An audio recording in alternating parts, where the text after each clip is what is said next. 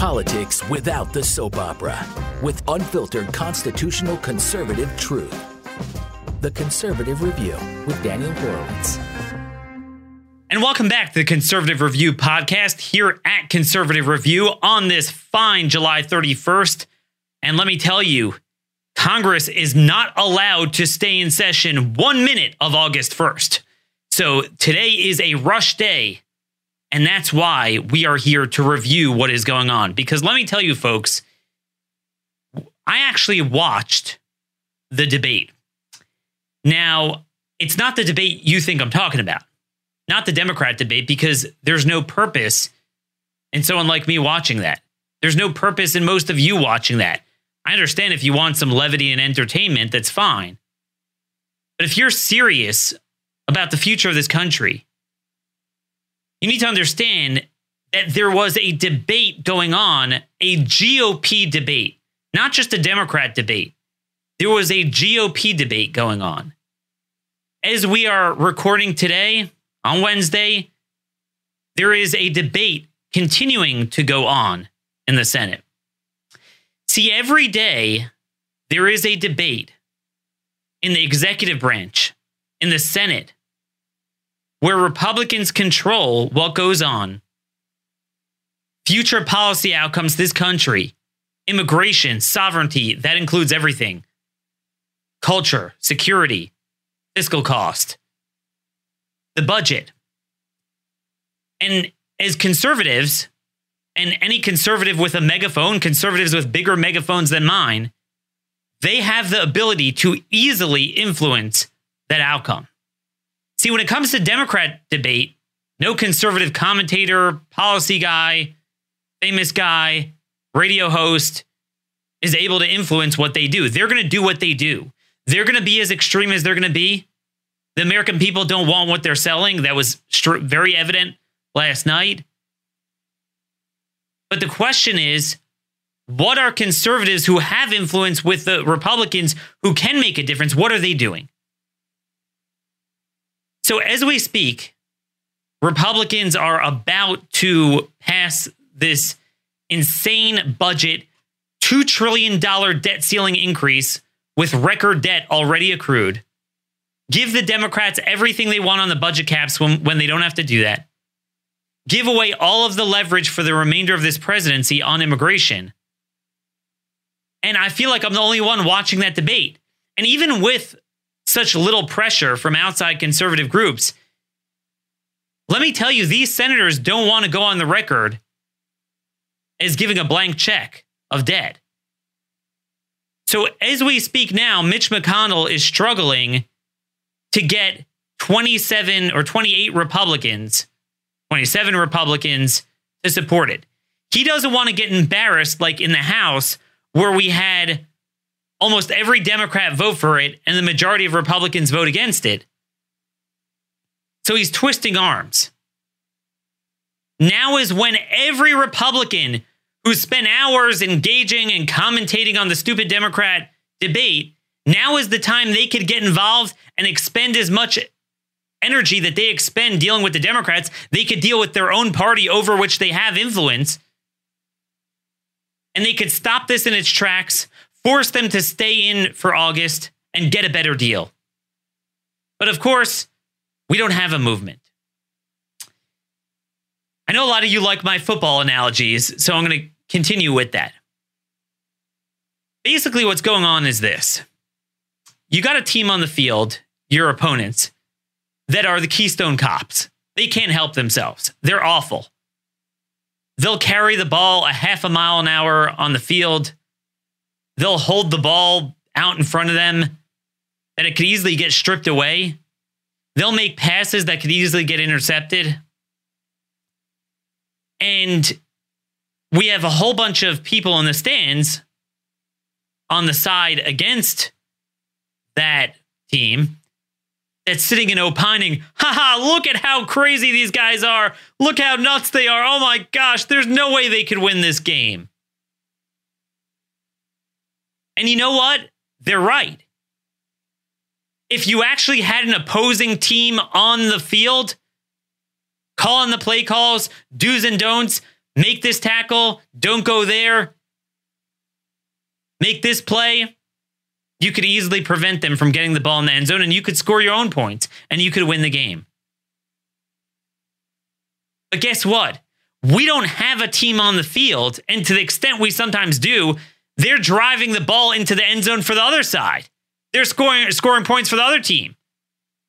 So yeah, I mean, they have a very beatable team, drawing that analogy over to the reality, meaning what the Democrats are selling is extremely radical, as 3 Democrats on stage last night, who, by the way, are not even moderate.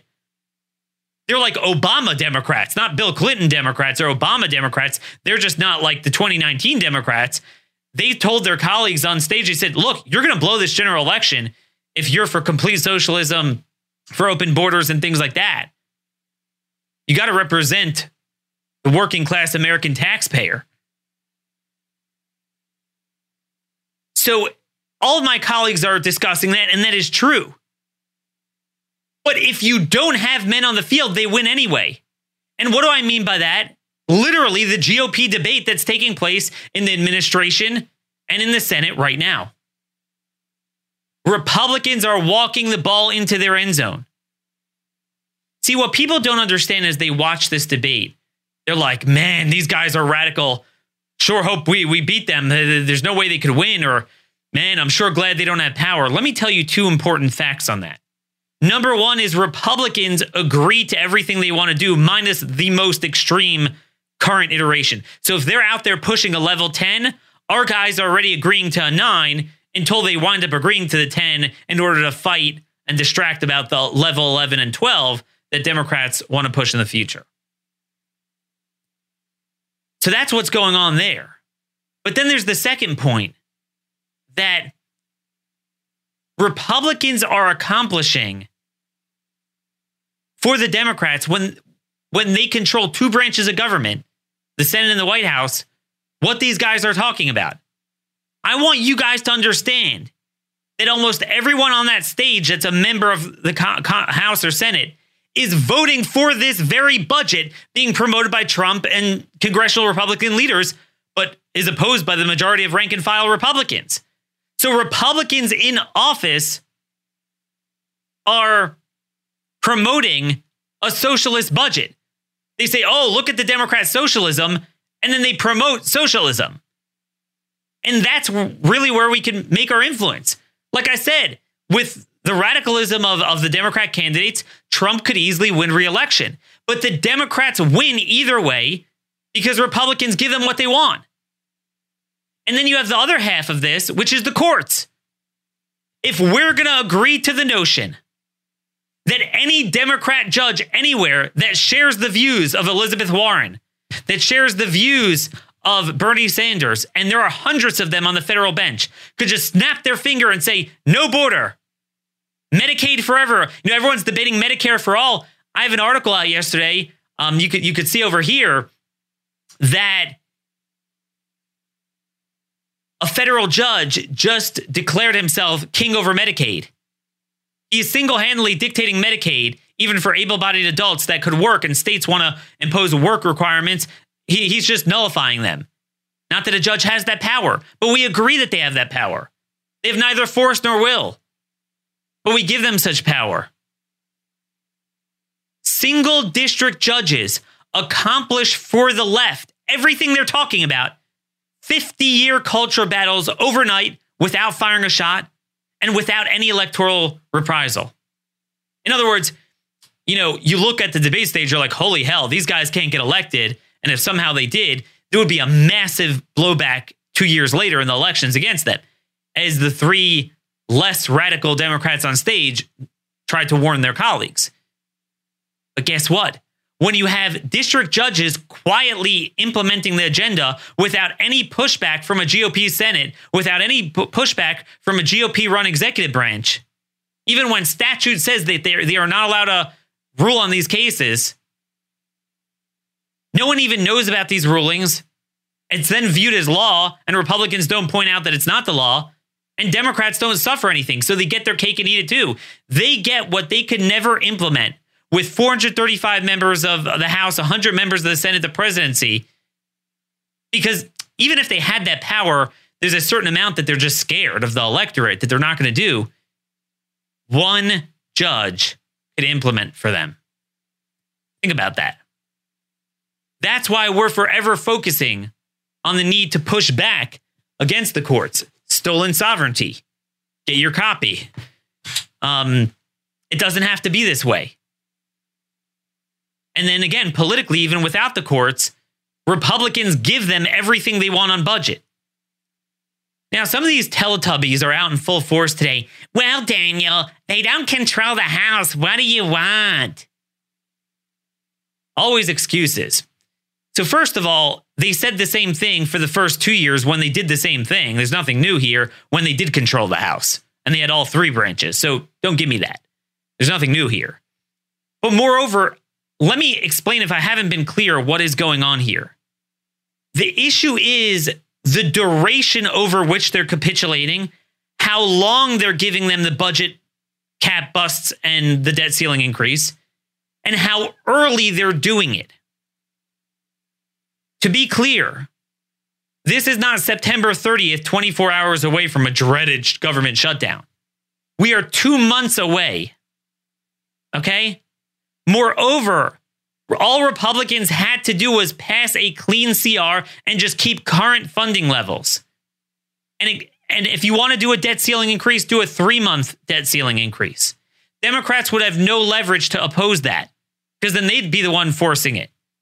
Instead, Republicans gave them 2 years worth of both for the remainder of the Budget Control Act, for the remainder of the presidency. See, Democrats would always have looming over them the expiration of the budget CRs and debt ceiling increases that the budget caps and the spending cuts would revert. Again, the status quo, we weren't the ones that were trying to enact something new. We just had to hold the line on the status quo. I'm not saying we could have passed something new with the House. I'm saying they just had to hold the status quo and at least fight and build the case the American people would understand. We have record debt. You don't just rip out the stop sign. The debt limit is not the problem. The debt's the problem. And if you're going to fund everything under the sun, you better believe you're going to fund border security. But no, they could have stayed in all August and done this. You know another thing they could have done? Do you know that the Senate doesn't even need the House to confirm nominees, judicial nominees, executive nominees? There's a big problem that everyone in the Trump administration is acting. Everyone at DHS is acting. There's no confirmed agency or department head. And as a result, it's complicated. But because of that, all of the field directors at ICE and HSI and Border Patrol anywhere, they're all acting, or most of them are acting as well, because they have to be appointed by a Senate confirmed agency head. And Trump is having a lot of problems because he's keeping McAleen, and my understanding is because he's too scared to get someone confirmed. What if he would confirm a good guy tomorrow and demand that the Senate stay in session? The president has the power to call them back in session. Won't do it. Again, every day, conservatives have the ability to influence an infinite number of important policy outcomes in the Senate, in the executive branch. Do this, don't do this. Literally, conservative review. What does it mean to be a conservative? Instead, we just ignore it, speak about things in the abstract, and we focus on the Democrats. But let me tell you, if you don't get on the field, or if when you do, you score touchdowns for them, they're going to win. They're going to win even when they lose elections, like they're winning now. They're getting more on budget than when Republicans only controlled one branch. And I'm sick of hearing this. Daniel, we don't have the House. Yeah, but you're right. We don't have the House. And when I say we, I mean Republicans. I don't consider myself one. I'm an independent conservative. But the last time I checked, Democrats don't have the Senate and they don't have the presidential veto pen. How about that? And the last time I checked, they said the same thing when Republicans did have the House. Well, we don't have 60 seats in the Senate. Yeah, well, the Democrats don't have 60 seats in the Senate either, nor did they have the House and the White House at the time. Imagine if we had a talk radio firestorm, Rush Limbaugh, Sean Hannity. But no, they're going to be playing clips from the Democrat debate. It's meaningless. You're giving them what they want.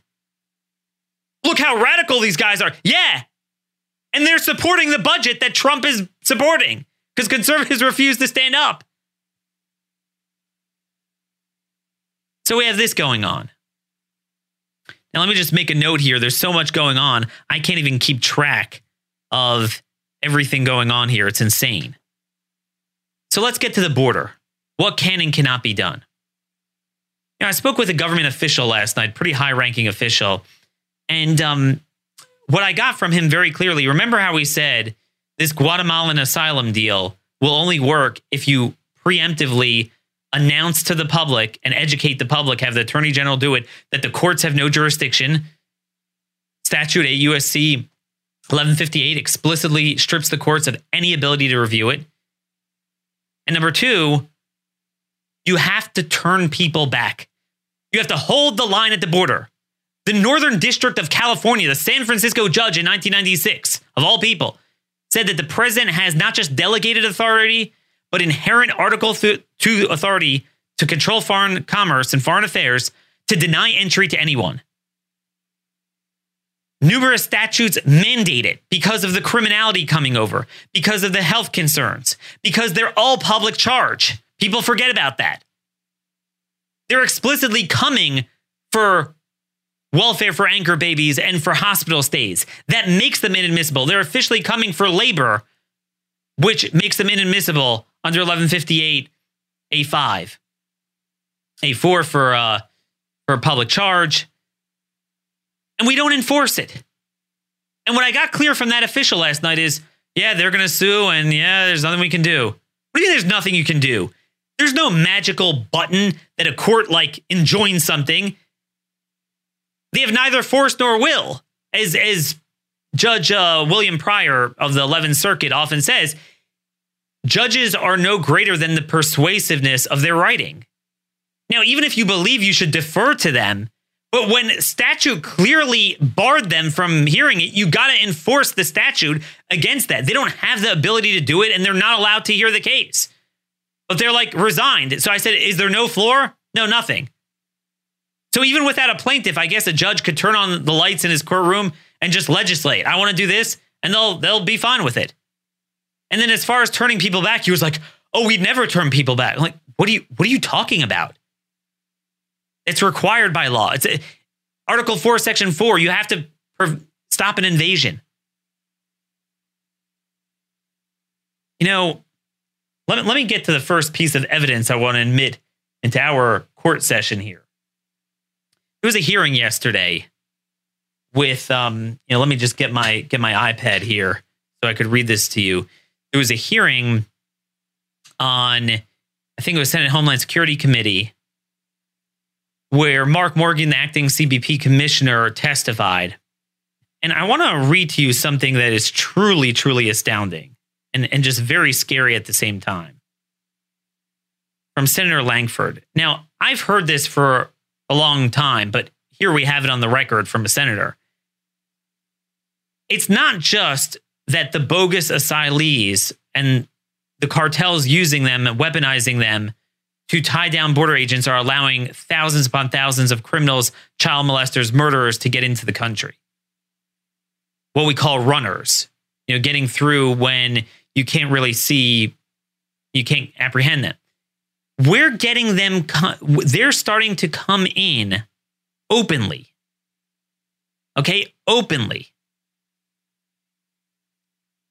They're surrendering. They're coming in right to them. And we're releasing some of them. We're releasing some of them. Yesterday in Arizona, CBP put out a press release. And by the way, every day there's press releases up the wazoo of illegal alien child molesters. And I want to get to that if I have time.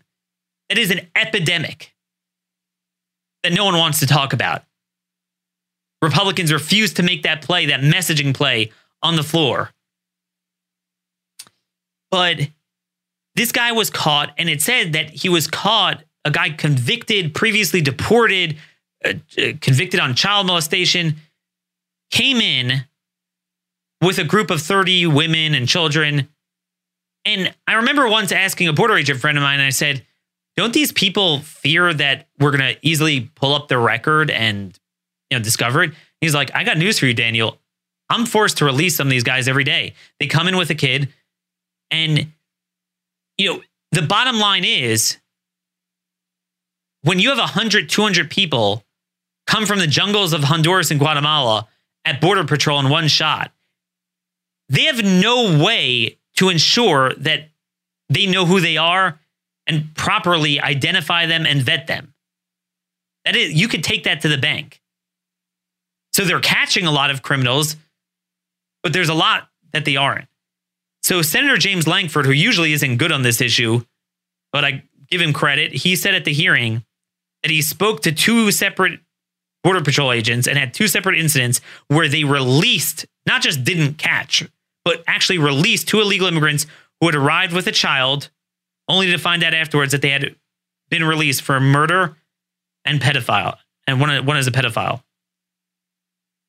Here's from Senator Lankford.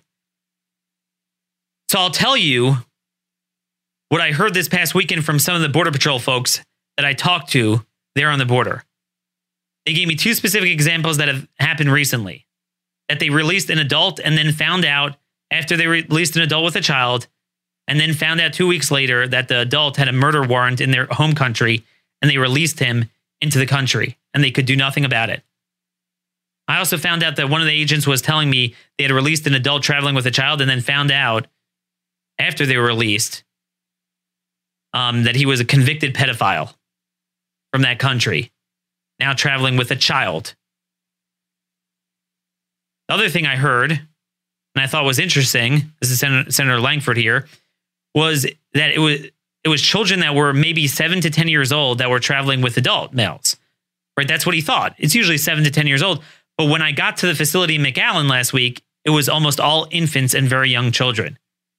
And when I asked about that, they said they were able to pull people out and separate the child from the adult, interview the child, and the child could often tell us that that's not my dad. So basically, what they're doing now, you know what they're doing? Now, they're going ahead and bringing in infants who can't talk and can't contradict their stories. Let me just read to you what I'm talking about from Border Patrol. Tucson, this is a CBP release. Yesterday, Tucson Border Patrol agents arrested a previously deported sex offender outside of Ajo on Saturday after he re-entered the country illegally through the desert. And they basically say, agents conducted criminal database checks, learned that Pedro Nolasco Garcia, 52-year-old Guatemalan national traveling with women and children, was convicted of lewd or lascivious conduct and failure to register as a sex offender on July 31st, 2015 in Jacksonville, Florida.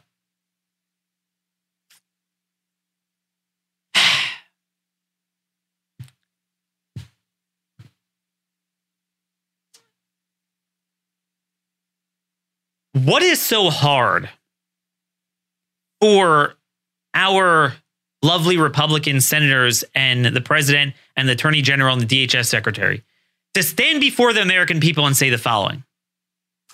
Immigration is antithetical to a right. There is no right to enter. The president has unilateral authority for any reason, delegated and inherent, to deny entry to anyone for any reason. So that's the baseline. But even if the Constitution said that the right to immigrate shall not be infringed, doesn't that sound familiar? It says that about guns, self-defense. And even then, even as conservatives, we agree you reach a point where there is a clear state interest that balances out that individual right, even a foundational individual right of an American citizen, where, look, you can't walk into a courthouse with a bazooka. So a state has the right to regulate, even though it says shall not be infringed in the strongest, most emphatic terms. Let's say it said the right to come in and seek bogus asylum or whatever shall not be infringed. You would reach a point where if the most criminal terrorist organizations are weaponizing that to steal children, to bring in child molesters, to bring in endless criminals, and we're like, but Daniel, the court said I have to release anyone with a kid in 20 days. Well, what if cartels weaponize for them to now come in and bring in kids and they have no claim and they're criminals and they're public charges and they're bringing in diseases and they're bringing in their culture of child molestation. They're harming not just Americans, but the very children for which these stupid judges and the pathetic media is virtue signaling over. What then? Do you still have to do that? How much more so that the Constitution doesn't say any of this? None of it. Statute doesn't say it. Statute says they shall be detained. The Senate passed that statute in 1996 unanimously, and it was signed into law by President Bill Clinton. Yet a judge creates Flores. It's not a law. It was a settlement. Even then, it only applied to unaccompanied children. This piece of garbage from California, Judge Dana Sabra extends it to even children with an adult. They have to be released. Makes it up. Lawless. Antithetical to law. Antithetical to Constitution. Antithetical to 130 years of case law. Antithetical to the rules of standing. And by the way, a Texas judge, Judge Andrew Hannon, said that this is criminal. You're not allowed to do this.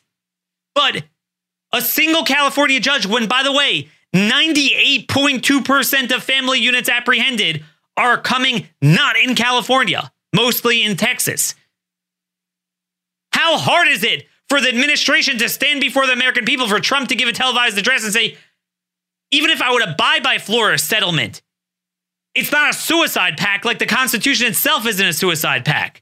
Justice Robert Jackson, the big champion of due process and individual rights, he was the dissenter in Korematsu, the Japanese internment case. He was the lead prosecutor in the Nuremberg trials. He was the guy who said that foreign nationals do not have a right to enter, a due process right to enter, nor to remain in the country against the will of our government. But he also said famously, you can't make the Constitution a suicide pact. He said that with regard to a Chicago ordinance limiting speech of a certain person because he was inciting violence. That was an American, and that was straight up First Amendment. And he said there would be a limitation. You're talking about the right to invade our border through cartel smuggling and enable 50 million cascading evil effects on the American people. And it's a Flores settlement, which was expanded lawlessly by a single judge who doesn't have jurisdiction. And it's in a case where they're not even in an area of the country, they're mainly not coming. And you're telling me, oh, Daniel, there's nothing we can do. Let's fold up shop. Give me a freaking break. The Constitution could never mandate such an outcome. All things equal, you say you have a right to immigrate. I mean, you don't. I'm just saying hypothetically, let's say you would. But if they would game it out that we're going to create a scam industry of people coming with a child and enabling criminals to get in, tying down Border Patrol, what is so hard? But you know what? I got more for you. There are so many child molestation cases, I don't even have time to go through all this in my notes. I really don't. We'll try to get it here. There are 2 cases yesterday from Louisiana. 2 cases. So Border Patrol in New Orleans, working with the U.S. Marshals, they arrested a guy who's charged with 3 counts of first-degree rape against a child between 2014 and 2016. So this was a 3-year relationship. This guy, what was the piece of garbage's name? Andres Fuentes Castro, 44. I'm going to have an article on this coming out. I'm just reading from my rough draft here. He was an illegal alien from El Salvador. This guy has been a fugitive since 2010. So they arrested him. Now, let me just, before I get into what I want to say with this, on the same day, Miguel Martinez, also in Louisiana, Attorney General Jeff Landry from Louisiana announced he had been previously deported in 2005. He was arrested in Louisiana on 100 counts of possession of child pornography involving juveniles under 13 years old. and 1 count of sexual battery against a juvenile under 13 years of age. Why is Senator Bill Cassidy, the Republican from Louisiana, not talking about these 2 cases? Instead, he's pushing Ivanka Care. I want to get to that tomorrow, by the way. A new entitlement. We're not in debt enough. We're not distorting the market enough. We don't have enough European socialism. Oh, I'm from the RNC. I'm going to put out a press release. Look at the Democrat socialism. Yeah, and then Republicans promote the same stuff. And of course, all the conservative media is silent because no one's conservative anymore. But anyway, this is another example of a child molestation that didn't have to take place. Back to the first guy, this Castro guy from El Salvador. He was arrested. He was arrested for some sort of traffic violation in 2007. They were about to deport him. And then they found out, guess what? He had TPS status, temporary protected status. This is another lawless problem that previous administrations, and now despite promises, this administration has refused to change, has bastardized another immigration program where a guy who should never have had the status, he was given it illegally. If you look at law, he should have been deported then, but we weren't able to deport him at the moment. Now, in the end, it expired and he didn't renew it as of 2010. So he was a fugitive. By the way, it looks like the guy had several other arrests. I looked up his criminal record. He also has outstanding $27,000 in child payments that he hasn't paid. And I got the right birthday, so I'm assuming it's the same guy. But I just haven't published that on the record yet.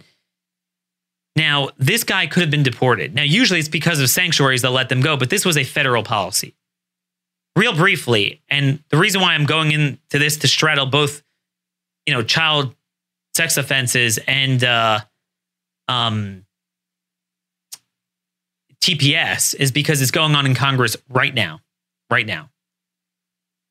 So if you look at our laws have a lot of discretionary leniencies that not mandatory, but if the Attorney General, DHS Secretary want to extend relief to a certain guy and not deport them, they could do it. And the laws are not the problem. It's the insidious executive branch, and I include even under the Trump administration and the courts, that are the problem. It's the other two. It's the 2 unelected branches stealing the sovereignty of the American people. James Madison said very clearly, everything in a republic has to flow directly or indirectly from the people. It could be indirectly filtered through representatives, not direct democracy, but it's got to flow from them. And the most important issue he wrote in his essay on sovereignty in 1835, just before he died, he wrote an essay on sovereignty, is citizenship. The most important decision a society is going to make is to determine who we are going to let into that society and render opinions on every other issue. They get to vote on every other issue, right? Every other election. That, of all things, has to flow from the people, which is why birthright citizenship for illegals is not just against the Constitution and case law. We'll go into that another time. It's also against the social compact. You can't steal that without the permission, without the consent of the people. So we have tightly narrowed laws that, if you're illegal, but you're a witness in a very major case, we'll give you a U visa. These statuses that were designed for 5 people. What the immigration lawyers did is they got the courts and the lawless executive branch over the years to apply these statuses to run-of-the-mill illegal aliens and just give them all sorts of status. So you have people living in this country that are now citizens, green cards, have children. They'll be documented as a citizen or a legal immigrant, but really they came here illegally and they should have remained here illegally. They should have been deported. One of them is temporary protected status. It's a very simple, common sense idea. It was designed that if you're here legally, let's say you're here on a tourist visa and you're vacationing in Disney World. You're from a country in anywhere, Latin America, let's say. And there's an earthquake, there's a hurricane, and you just literally, my visa is going to expire in 30 days. I can't return. So the DHS, they don't have to offer it, but there's discretion. If they want to, for 6 months, they could give it to you. They could extend it for another 6 to 18 months. But what has happened is, over the years, it was passed in 1990, and the Clinton, Bush, and Obama administrations allowed it to go on forever for 20 years and apply it to illegal aliens, to everyone. So all the people who are illegal are like, oh, TPS. So El Salvador, this guy was from El Salvador. El Salvador had an earthquake in January 13th, 2001, and they were designated as TPS status. So people could apply for TPS status. Most countries have that we designate as TPS have 10 people with it, 100 people with it, 500 people with it. There are over 200,000 Salvadorans who got TPS status. Now, ask yourself this. Were there 200,000 people on a tourist visa vacationing in Disney World on January 13th, 2001? No. They wouldn't have the money to go there. They were illegal aliens who were here, and frankly, I suspect many who even came later wound up finagling themselves and illegally getting the status because we don't enforce the laws on the books. So that's how this guy in 2007, at least 6 years after the status should have long expired, they kept renewing it illegally. That's how he was able to remain in this country and commit more sex crimes against minors under 13. Trump promised to get rid of it, but a judge said, you can't do it. Now, the statute says it's discretionary and it's temporary, and a judge said, I think Trump's a racist. He only likes Europeans. I'm not kidding you. So therefore, for you, Trump, it's permanent and mandatory. Now, statute says that TPS designation is unreviewable by the courts. And the Trump administration was like, okay, whatever you say. Look, we have no country left. Shut up about the horrible laws. The laws aren't the problem. It's the lawlessness of the executive branch on their own account and empowering the courts. Yes, the courts have no power. They are refusing to enforce statute, including the statutes that limit the court's jurisdiction against the courts. Why don't you, Rush Limbaugh, and all you guys weigh in on these debates? You could influence the administration now. But guess what? With an increase in illegal immigration every week now from Venezuela, where there are so many Islamists there, you have Iran controlling there. There's security threats. They have every disease under the sun. CDC put out a memo in the spring saying that their entire healthcare system collapsed. They have measles, they have mumps, they have dengue fever, they have polio resurgence. They said you can no longer assume that polio is eradicated there. They're coming here. Pursuant to law, they're inadmissible. Now is the time we need to ensure they don't come. Yet Republicans, Rick Scott, senator from Florida, put out a press release, and there's many more, and demanded that we give TPS to Venezuela. The House passed it. And I will tell you, there's people in the administration like Elliot Abrams, who's in charge of the State Department's desk on, he's like the envoy to Venezuela. He wants it. It's never about protecting the American people. But these are debates every day. There's 50-50 fights. You'll have Ken Cuccinelli pushing good stuff on immigration, and you'll have bad guys pushing bad stuff.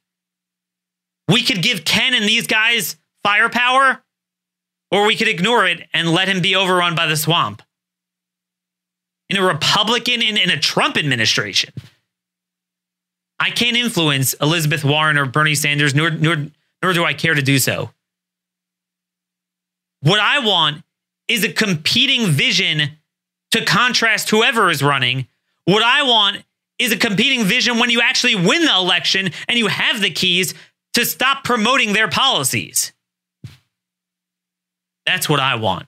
So the bottom line is that nothing stands before illegal immigration when it comes to this administration. Even under the Trump administration, they believe that when the wants, desires, and needs of illegal aliens inherently conflict with the security and safety and fiscal public charge on where American people are on the hooks for that, when it conflicts with the safety concerns of the American people, the latter has to yield to the former.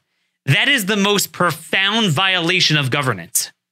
And it's rooted in our case law. It's rooted in our history since the colonial times. It's rooted in the Constitution. And no one's articulating this. So whether they bring in diseases and public charge, all of it is a public charge. We have an article today from Sheriff Lamb, in Pinal County, where they have to pay for the hospitalization of the drug cartels. Nothing will prompt us to turn them back and say, we are going to secure the perimeter. This is an invasion. You have the cartels, you have the drugs, you have the gangs. You have thousands of criminals. Thousands. Again, I'm going to point out to you that Homeland Security investigations found, and this is a document they sent to the Republican members of the House Oversight Committee, they found that in a Honduran caravan of about 3,000 individuals last January, there were 800 convictions among them. Those are prior convictions in America. God knows how many were criminals in their home countries we couldn't verify, and how many times they were arrested. It's hard to convict anyone these days. These were convictions. That's how prevalent the criminality is. And yet still, we will not hold the line. We will not hold the line. A lot of people are talking about a border wall. And the administration is now bragging about, their construction. And now they finally won a court case and they're going to go on constructing some of the border wall. I was the first to report this maybe it was about 6 months ago. A border wall is meaningless if you don't have a border. Now, border walls are important, don't get me wrong. But if you don't have a border, if you don't respect your border, if you don't respect your sovereignty, it's meaningless. It doesn't matter. It's worthless. Guess what? Our agents are bringing people in from behind the wall, even where we have a wall.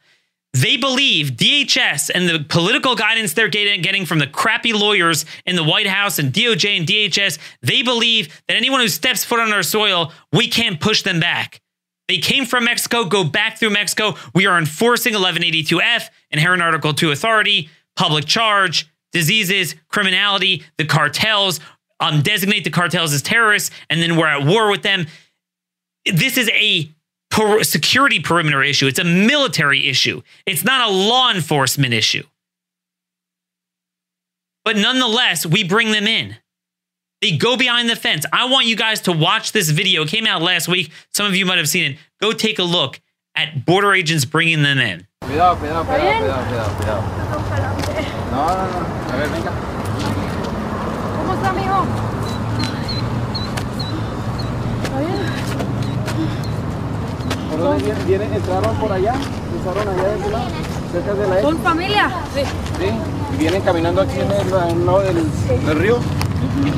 Ok, pásenle para acá, para la sombra. As you can see, this was in El Paso. And there is a border wall, a much celebrated border wall there. And it works.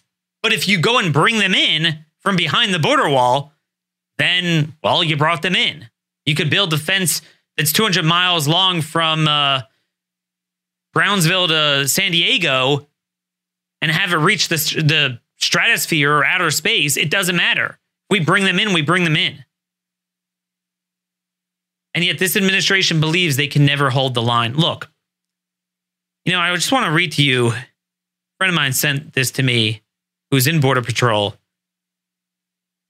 The U.S. Marine Corps has a manual on tactics, and they say, quote, how we view the combat environment in large part determines how we operate in it. Albert Einstein said, if I had 1 hour to save the world, I'd spend 55 minutes defining the problem and 5 minutes solving it. Well, we spend a lot of time here giving solutions, giving lists of ideas. But you have to identify the problem. The problem is not that we need new laws. We have the most emphatic laws that are stronger than anything the administration is proposing that passed unanimously in 1996 and were signed into law by Bill Clinton. It says shall be detained.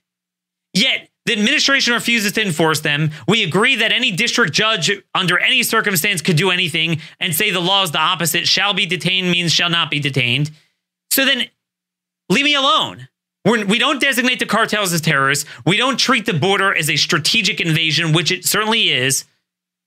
So the entire Border Patrol tactics and their entire mindset is misguided. And we're going to talk about that and develop that theme in the coming days, how all of the things that the political leadership of Border Patrol forces them to do and not do is all around a law enforcement mindset. And that's when they're doing it. Now it's not even that. It's just humanitarian, straight up. It's all for the illegals, nothing for the American citizen. If you don't properly define the problem, then nothing matters.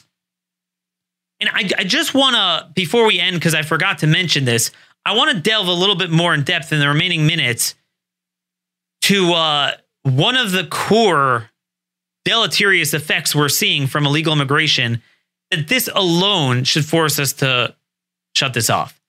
We touched on this a little bit yesterday. Many of you noticed that every day there's tons of Central American sex offenders, child sex offenders.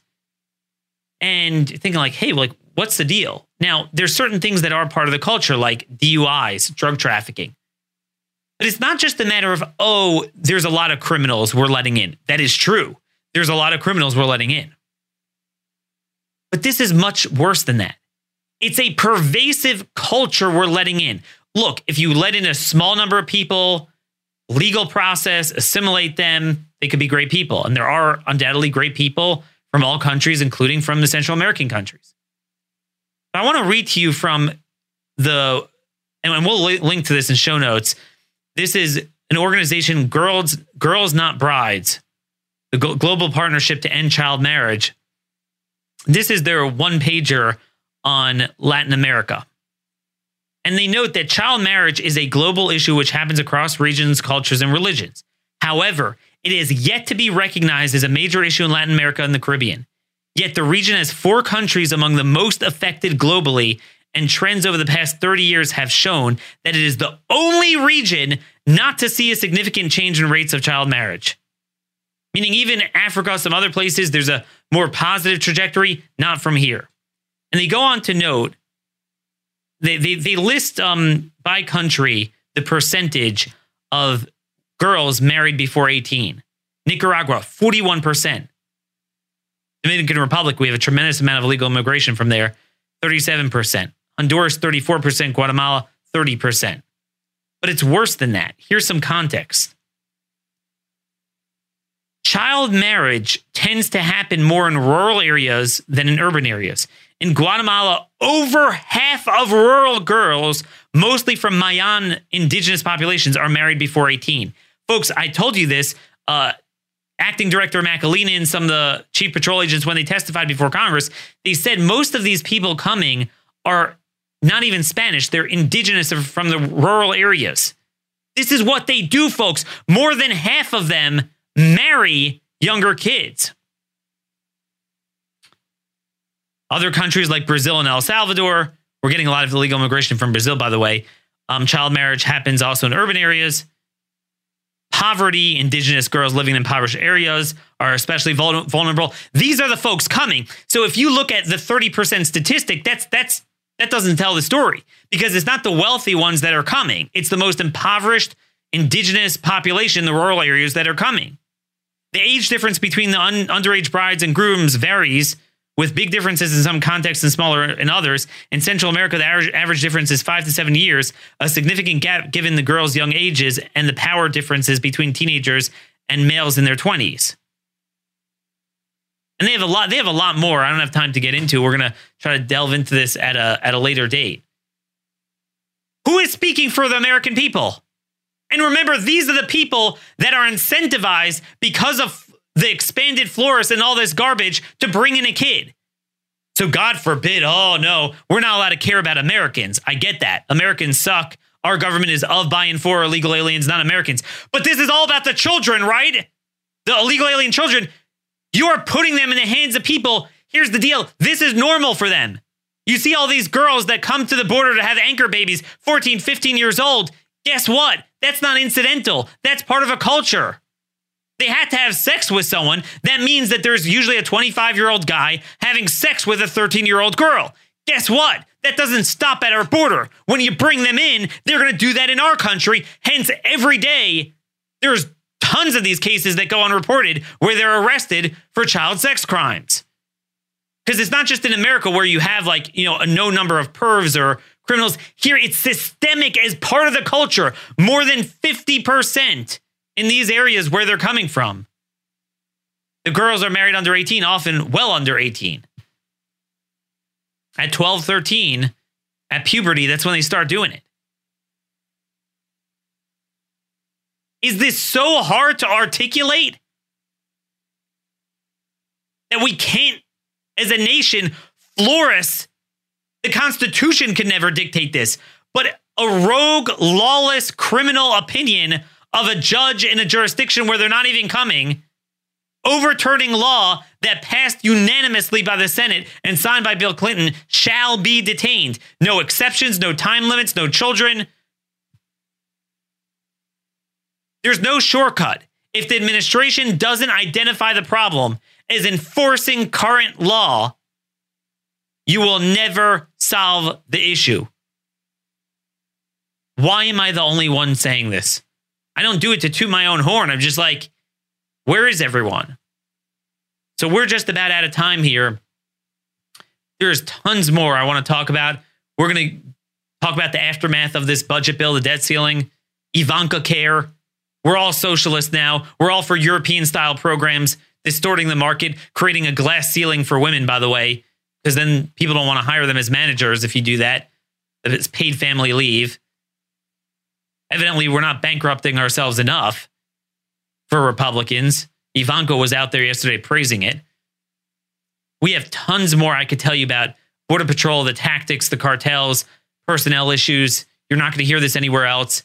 I want you to send this show to 10 of your friends, 15 of your friends on YouTube, Stitcher, and iTunes as well. If you only want to hear audio, if you're more old-fashioned, if you don't mind seeing my lovely radio face, then YouTube's the way to go. Subscribe to the Conservative Review YouTube channel. Make sure you like it. Ring the bell there. Give us a thumbs up. Till tomorrow, keep the faith, keep punching. God bless y'all.